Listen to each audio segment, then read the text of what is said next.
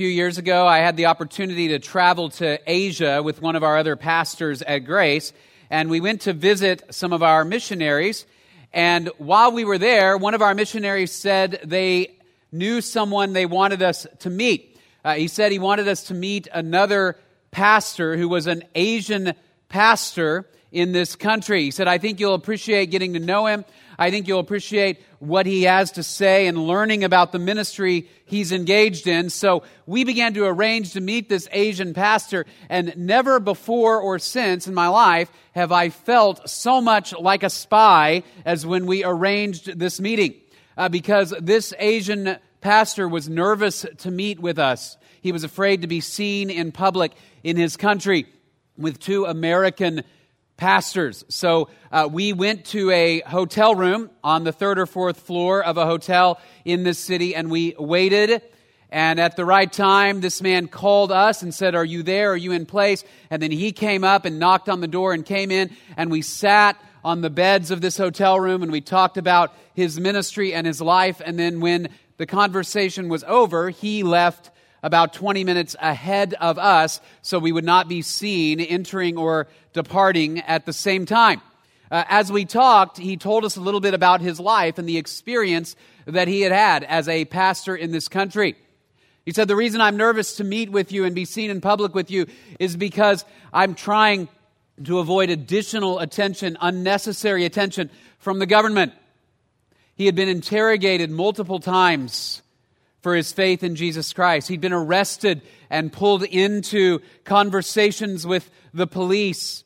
His family had been harassed. His kids had been harassed at school and in public. Even at one point, the building in which they met was torn down by governmental authorities to prevent them from worshiping. And I remember walking away from that meeting and being convicted in two respects. First of all, I thought, when my kids one day meet this man, which eventually they did, I want to tell them, give this man honor. Listen to what he says. Listen to his testimony of faith, because here's a man who has been faithful in difficult circumstances for the gospel of Jesus Christ. But I was also convicted and grateful for the fact that up to this point in my own life, I have not experienced the level of overt persecution that man had to experience. Because up to this point in my life and in your life, we've had the privilege of living in a place where we can freely worship Jesus Christ without fear of getting arrested or dragged away or beaten or imprisoned or losing our jobs most of the time. And so I was grateful, but also convicted, and realized that for most people, not only throughout the history of the Christian church, but around the world, for most people, what our friend, this Asian pastor, experiences, that's normal for most people. That's not abnormal. In fact, what we experience is abnormal. The fact that we have the freedom to meet in a public elementary school in the middle of town and worship Jesus Christ, that's not the typical experience of most Christians throughout the history of the church. And in fact, when Paul wrote 2 Timothy, he was writing in a place and a time where Christian persecution was quite overt and quite serious. We mentioned this a couple of times throughout our discussion of 2 Timothy, but the emperor at the time of the writing of 2 Timothy was Nero. Nero was a vicious ruler. And at one point, when Rome burned down, Nero began to experience blame from the people of Rome. And so Nero looked around for someone on whom to cast the blame, and he landed on Christians. I can blame Christians. And so Nero began to tell the populace it was the fault of the Christians. And so he openly persecuted and killed those who professed faith in Jesus Christ. Tacitus, a first century historian, wrote this. He said, before killing the Christians, Nero used them to amuse the people. Some were dressed in furs to be killed by dogs. Others were crucified. Still others were set on fire early in the night so that they might illuminate. Nero opened his own gardens for these shows, and in the circus, he himself became a spectacle, for he mingled with the people dressed as a charioteer, or he rode around in his chariot. That was the context in which the book of 2 Timothy was written. So as Paul encouraged Timothy to be faithful to the gospel and to be faithful to the Great Commission, he also here in chapter 3 tells Timothy that the experience of persecution is going to be normal for those who trust in Jesus Christ. In fact, he'll say in verse 12, all who desire to live godly in Christ Jesus will be persecuted. He'll tell Timothy that the darkness, Timothy, that you see around you with people hostile to the gospel, that is to be expected. And so as we look at 2 Timothy 3, we're going to see that is to be expected for those who trust in Jesus Christ. And so the question for us is, will we not only prepare for the possibility and maybe even the likelihood that in our lifetimes the persecution we experience could become more overt? Will we prepare for that? But also, will we recognize that those around the world who profess faith in Jesus Christ, they're experiencing that right now? That in many nations in the world, if not most, men and women experience persecution, and they are our brothers and sisters in Jesus Christ. So will we pray for them? Will we support them? Will we stand in solidarity with them, knowing that we, before long, might be them? That's the flow of the book of 2 Timothy chapter 3. Paul says, we live in dark times, but the good news is we carry a very bright light. And the question for us is, will we take that light into the darkness of our world? Through prayer, through faithfulness to Jesus Christ, through trust in Him. Look with me at chapter 3, starting in verse 1. But realize this, that in the last days, difficult times will come. For men will be lovers of self, lovers of money, boastful, arrogant, revilers, disobedient to parents, ungrateful, unholy, unloving, irreconcilable, malicious gossips, without self-control, brutal, haters of good, treacherous, reckless, conceited, lovers of pleasure rather than lovers of God, holding to a form of godliness, although they have denied its power. Avoid such men as these, for among them are those who enter into households and captivate weak women, weighed down with sins, led on by various impulses, always learning, never able to come to the knowledge of the truth. Just as Jannes and Jambres opposed Moses, so these men also oppose the truth. Men of depraved mind, rejected in regard to the faith, but they will not make further progress, for their folly will be obvious to all, just as Jannes' and Jambres' folly was also. The first thing Paul tells us is this: we live in very dark days. Now, I shouldn't probably have to convince you of that. But to be clear, when Paul says, in the last days, all of these things will happen, he's not saying that everything to happen is in the future. Instead, from a New Testament perspective, the last days refers to that period of time after the resurrection and ascension of Jesus, while the church is waiting for Jesus to return. It's the last days because there are no major prophetic events left to occur before Jesus comes back. So that in Acts 2, Peter says we are in the last days. The pouring out of the Spirit on God's people is a sign of the last days. In James 5, he refers to our time period as the last days. And Paul says this will characterize these times before Jesus returns, while the church of Jesus Christ works to be faithful to Him in the middle of a hostile world. And then he goes on to describe the world. And the very first descriptor that Paul uses sets the stage for everything to follow. And he says, men and women will be lovers of self. That is, first and foremost, the world will become a place where people say, before I love anything else, I love me. There's a rhyme that Shannon and I heard several years ago that we occasionally remind ourselves of if someone in our household feels a little too big for their britches. It goes like this: me, me, me, I love myself, I keep my picture on my shelf. Right? And we will remind ourselves of that at various times because it's a funny way to say, look, I am the focus of my own attention right now. Now, I thought about that rhyme this week, and I thought that rhyme could be the anthem of our culture. Paul says where things begin to degrade is when we say, first and foremost, I love myself. In fact, that rhyme is overtly at times the anthem of our culture.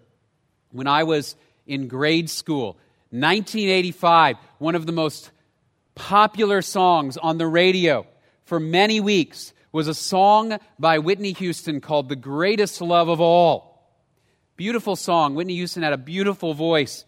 She performed it brilliantly. But if you're too young to remember the song, let me tell you what the greatest love of all is. Who remembers? The greatest love of all is what? Loving yourself. It's not loving God. It's not loving another person. The greatest love is that I love me. So she says, I decided long ago never to walk in anyone's shadow. I will be out front. I will love me, and everybody else will love me as well. A more modern version of that anthem is found in a song by that great poet Lady Gaga, who says this, I live for the applause, applause, applause. I live for the applause, applause. I live for the applause, applause. Live for the way that you cheer and scream for me, the applause, applause, applause. Give me that thing I love. I'll turn the lights on. Put your hands up. Make them touch, touch. Make it real loud. APPLAUSE. Put your hands up. Make them touch, touch. You see the profundity of what she's saying here. That she lives for the applause, right? She lives to hear people scream and cheer for her. There is statistical evidence that over the last 30 years, our culture here in the United States has become increasingly narcissistic. There's a test that they can give to men and women. It's called the Narcissism Personality Inventory. And what they found is that the scores have gone steadily up over the last 30 years. There are questions on that inventory like this. True or false, I think the world would be better if I were in charge. True or false, I know I'm really good because everybody tells me that. True or false, I like the way I look. True or false, I love to look in the mirror. And over the last 30 years, people increasingly say, true, true, true, true, true, true. I love myself. And Paul says that mindset is the beginning of this downward spiral that he describes in the following verses, because we begin to love self more than we love anything else. And the result is that we hate others then, and we hate God. He says they turn to love of money. I will hoard everything that I can hoard for myself. They become angry and irreconcilable, boastful, arrogant, not caring about people. Malicious gossips. Literally in the Greek language, that word means they are devils. Because what does the devil do? He accuses other people of sin. They're brutal, disobedient to parents. Beginning with loving themselves, they are in a downward spiral now toward hatred of God, hatred of others. And Paul says those are the times that we live in. And as a result, people who love themselves more than God, who seek their pleasure more than they love others, those people will be hostile to the good news of Jesus Christ, because people who want to be their own God strongly resist being told that somebody else is their God. And so they push back with full force against the ambassadors of Jesus Christ. When Peter wrote the book of 1 Peter, it was right around the same time as the writing of 1 and 2 Timothy. And Peter put it this way, for the time already past is sufficient for you to have carried out the desire of the Gentiles, having pursued a course of sensuality, lusts, drunkenness, carousing, drinking parties, and abominable idolatries. In all of this, they are surprised that you do not run with them into the same excesses of dissipation, and they malign you. Just like Paul, Peter says, this is going to be the state of our world, is that people will revel in sin, in love of self, and hatred of God, and then they will hate those who love Jesus. As I read 2 Timothy 3, and maybe you see this as well, I read that and go, this could have been written last week. Right? Because I don't have to convince you that we live in dark times. All you have to do is scroll through Facebook, open the news, and read almost any story to see blatant evidence that our culture has run toward love of self above every other value. There is no doubt from a demographic standpoint that the United States has become less overtly Christian over the last 60 years. If you go back to about 1950, roughly 90% of our country would say, I am a Christian. Now, whether they knew Jesus Christ or not, they would at least identify with either Catholic Christianity or Protestant Christianity. The nation was generally friendly to Christianity. Over the last 60 years, that number has dropped and dropped and dropped to where it stands now at about 65 to 70% of the country would now say, I am a Christian. As you look at the stats, the number that has increased is the number of those who will say, I am either atheistic or agnostic, or I have no connection to a religion at all. That number, even in the last 10 years, has gone up from about 8% to 30% of our population who now would say, I am irreligious, and maybe I don't even believe that God exists. That has been the direction even of our culture.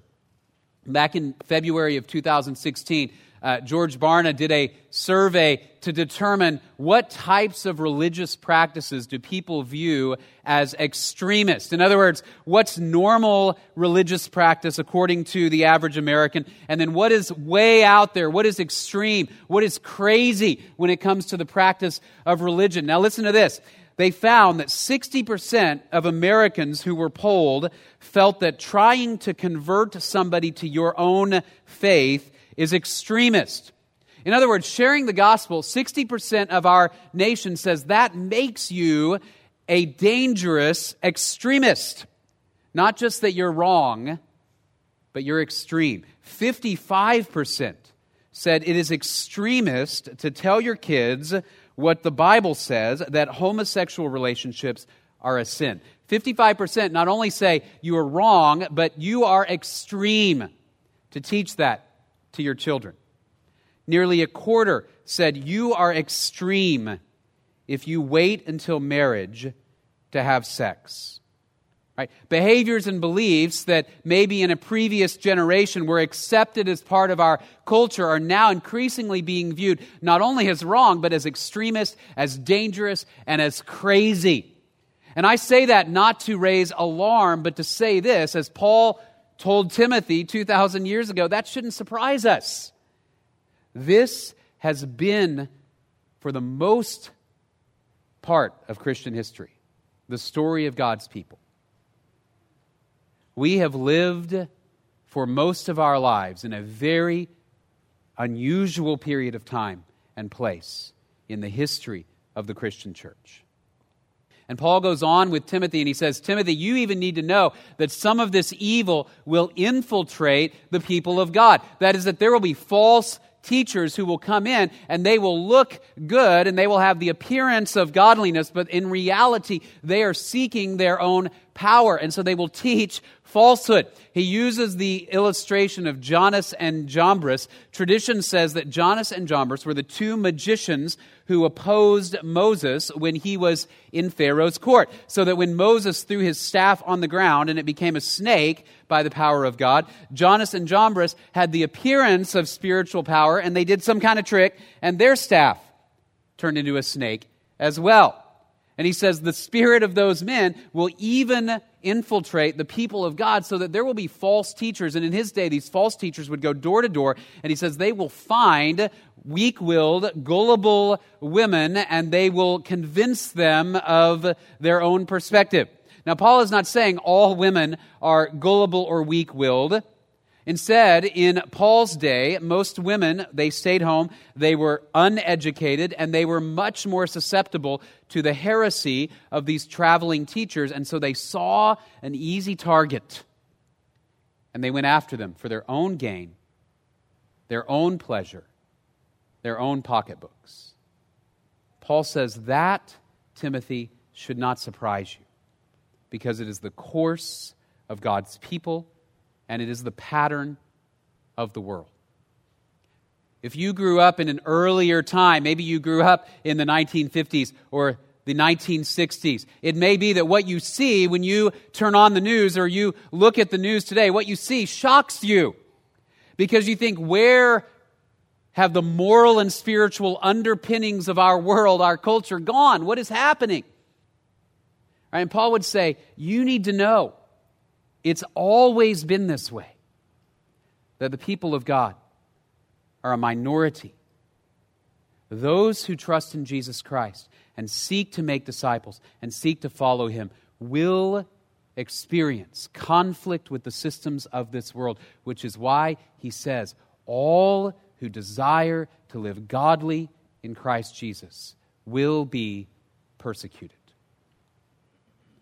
And as I said, you and I do not experience the same level of overt persecution that many of our brothers and sisters in the faith around the world experience. We are not beaten for our faith. We are not arrested. We are not martyred. But the reality is that many in this room, you feel that tension already. In your workplace, you recognize, if I am too out there with my faith in Jesus Christ, I might lose a promotion. I might lose my job. My pathway in this organization might be hindered. It may be that you have experienced tension in your own family or amongst your friends as you have sought to be faithful to the Word of God and to the truth of the gospel, and you feel that tension on a daily basis as you read the news and you say, our world is out of step with what I believe.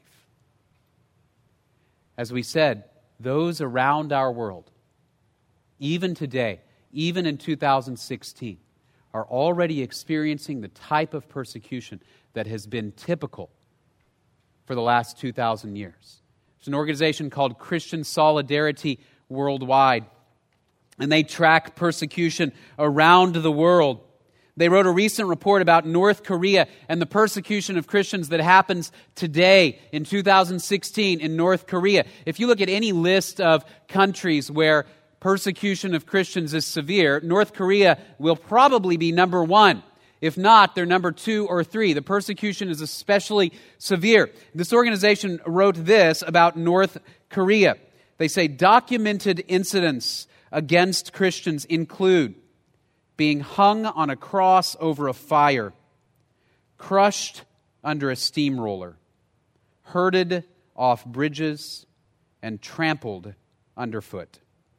A policy of guilt by association applies, meaning that the relatives of Christians are also detained regardless of whether they share the Christian belief. That is happening to men and women today who know Jesus Christ.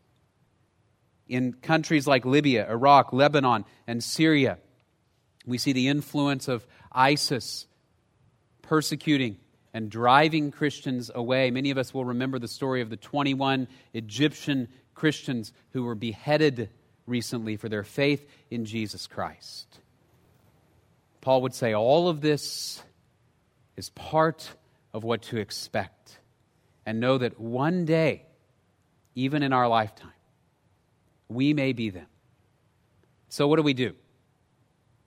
In the face of such darkness, in the face of such despair, if you're thinking this is the most depressing sermon I've ever heard, what do we do? I think we go where Paul goes, which is this, that in the midst of this darkness, recognize we carry a bright light. We carry a bright light. Look at verses 10 and 11. Now you, talking to Timothy, you followed my teaching, conduct, purpose, faith, patience, love, perseverance, persecutions, and sufferings, such as happened to me at Antioch, at Iconium, and at Lystra. What persecutions I endured, and out of them all the Lord rescued me. In other words, Paul says, Timothy, look, here is how you walk in the darkness. That is, you look at those who carry the light well. He says, Timothy, look at what I'm doing. In the midst of the darkness of this world, Timothy, you follow those who have gone before you, who carry the light of Jesus Christ. He says, I was faithful to the gospel. I was patient as I waited for Jesus to return. He held on to his integrity and believed in the truth. even in the midst of this darkness, because he believed in the reality of the light of Jesus Christ, that Jesus died and rose again, and that the darkness could not overcome the light. I don't know if you've ever been in a particularly dark situation, maybe outside in a forest or maybe in your home, and the power goes out and it's night and you cannot see. If you've ever been in pitch darkness where you cannot see your hand in front of your face, you know that it can be suffocating and terrifying. And so you hunt around immediately for what? Some kind of light. You flip the switch, the light doesn't come on. You find that iPhone maybe and you just turn on the screen so you've got a little bit of light because you crave the light. I read a story this week about a man named Gary Lutz who went caving with his two sons who were 13 and 9. They went to West Virginia and they went into a cave, and this was a hobby of his. And somehow, by a series of mistakes and poor coincidences, they lost the light on their helmets. Gary Lutz set down his emergency pack, which was a bad move, so that they could climb down into a little ravine. He didn't want it tripping him up. And then their lights went out. They got lost in this cave in utter darkness with no food, no water for 5 days.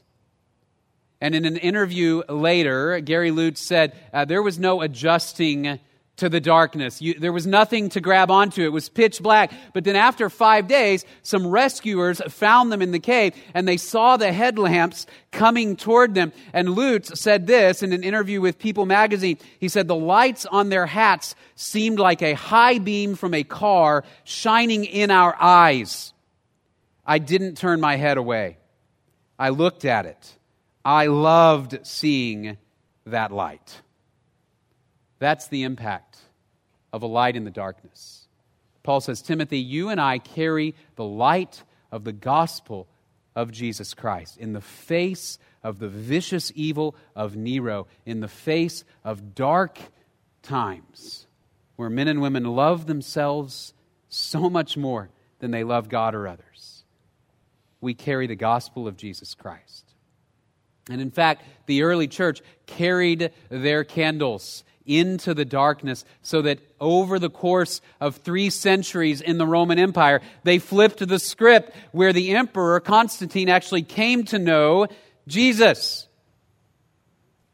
Because one by one, they carried those candles. I remember about a year ago, I heard a Christian musician talking about an organization he was participating with where he was encouraging people to donate money to countries where there were refugees and where there was persecution. And he said, I'm one guy. And he said, sometimes in the face of all of this darkness around us, in the face of ISIS and all this persecution and all these refugees and everything we see in our world, he said, I wonder, what can I possibly do? I can't fix ISIS.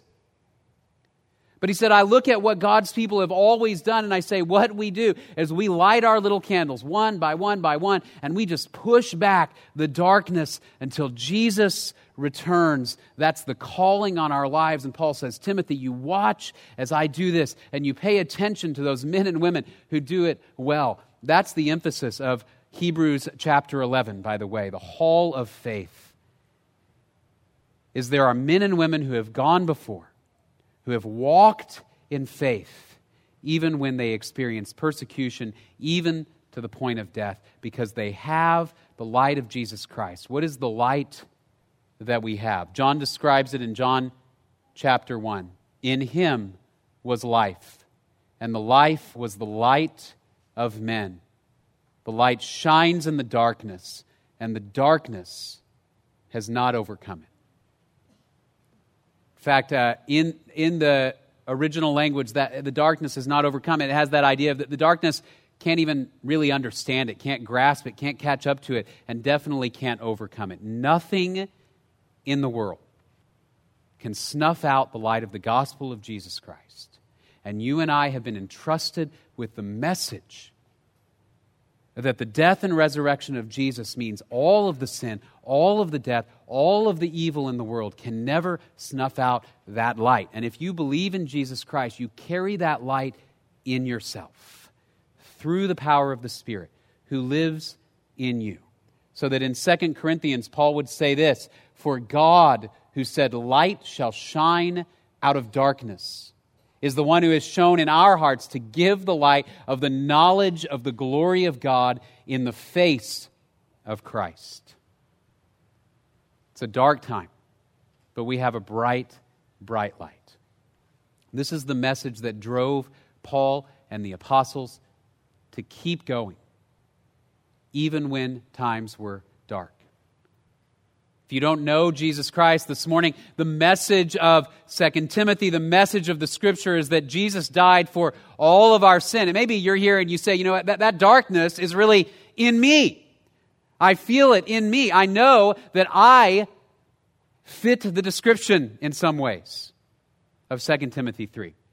I love myself.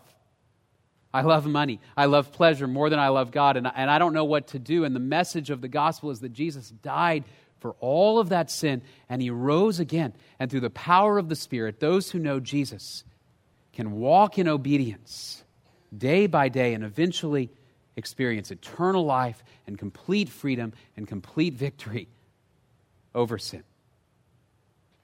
That's the light we carry.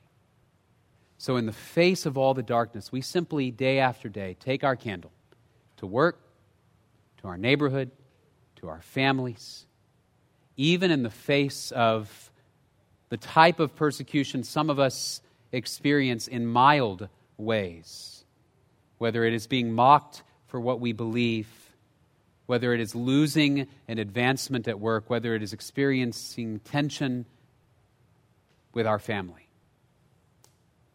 We carry that light. And we constantly as well keep in mind our brothers and sisters who right now are experiencing the type of persecution that was going on in the first century. We remember this, as Paul said, if one member suffers, all the members suffer with it. If one member is honored, all the members rejoice with it. Those who suffer are our people, part of our body. So what can we do? What can we do for them? What can we do as we move forward? First of all, we can pray. We can remember those who are facing more intense suffering because their culture has already gone to where ours one day may be. They are facing intense suffering and persecution, and we can pray for them. I want to show you something for a moment. This is a map of the most persecuted areas of the world. The darker the color, generally the harshest the persecution. You can see North Korea all the way over there to the east of China, dark red. Many areas of the Middle East, many areas of North Africa, many areas of Asia. These are those areas where men and women generally experience the greatest friction between what they believe and the world around them. Many of these are areas of great Muslim influence. Others are simply secular areas where faith in Jesus Christ is not welcomed. I'd encourage you as you pray, pull out a map and learn the names of these countries. If I'm honest, there are countries here I don't know their names unless I'm looking at a map where they're labeled.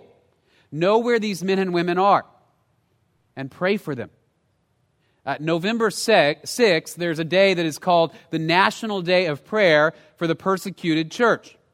I want to show a very short video describing some ways we can pray for those in the persecuted church together with other believers in Jesus Christ. So let's watch this and then we'll talk for a couple more moments. If you go to that website that is on there, they will send you some information, or you can download some information about how more specifically to pray for the persecuted church around the world. So we pray, we can provide. Same website, opendoors.org or persecution.com, which is the website of the Voice of the Martyrs. They can send you information about how you can give financially or how you can provide for those who are experiencing persecution. It's interesting, as you read through the New Testament, many of the passages that we refer to when we talk about giving to the church or giving to God's people are often set actually in a context of giving toward other brothers and sisters in Christ who are in poverty and persecution. So that Paul would say he will come around to the church in Corinth and collect an offering, and he was going to take that offering to the poor and persecuted believers in Jerusalem. So we can provide. And then thirdly, we can prepare. As I mentioned earlier, there may come a day even in our lifetime, where the freedom and prosperity that we've had in this country for more than 200 years may go by the wayside. The reality is, again, we have lived in a very unusual time and place in history. And that may end. And so are we spiritually prepared for the reality that we may one day experience what men and women around the world already are experiencing? Do we know and understand the gospel well enough to rely upon it faithfully if that day comes?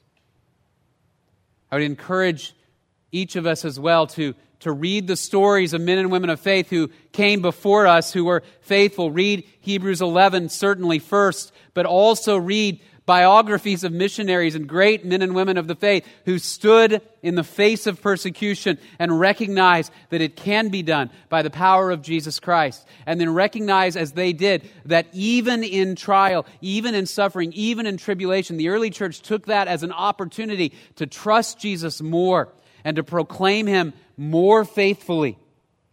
So that Paul would say in Romans chapter 5, we also exult in our tribulations, knowing that tribulation brings about perseverance, and perseverance, proven character, hope, and hope does not disappoint because the love of God has been poured out within our hearts through the Holy Spirit who was given to us. He says, in the face of tribulation, we develop perseverance and a rock-solid assurance that the love of God is with us.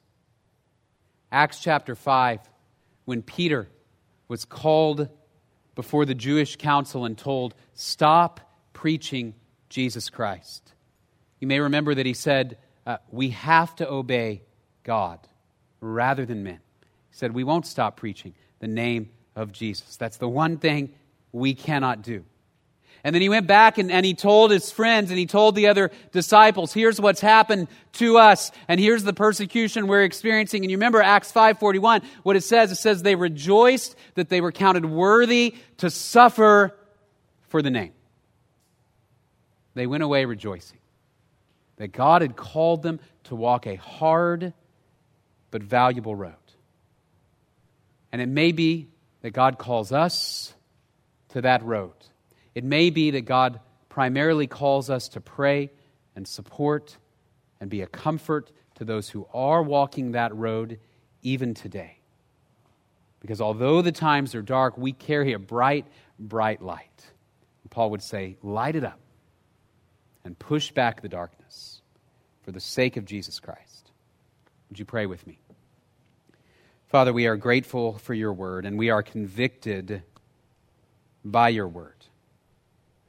Father, up to this time, most of us have not experienced what it is like to undergo deep persecution. We pray if that day comes, you will give us your strength, as we just saw, to pray that even if necessary to our last breath, we will proclaim Jesus is Lord, that He is the only King we serve. We pray for those around the world, in places, for example, like North Korea, who are experiencing intense persecution simply for doing what we take for granted, for worshiping and singing to your Son. We pray, strengthen them through your Spirit. We pray, provide for them through your people. Empower them for your service, day by day, moment by moment. And teach us to follow you in the same way. We are grateful for this time. We pray all of this in the precious name of Jesus. Amen. God bless you. Have a wonderful week.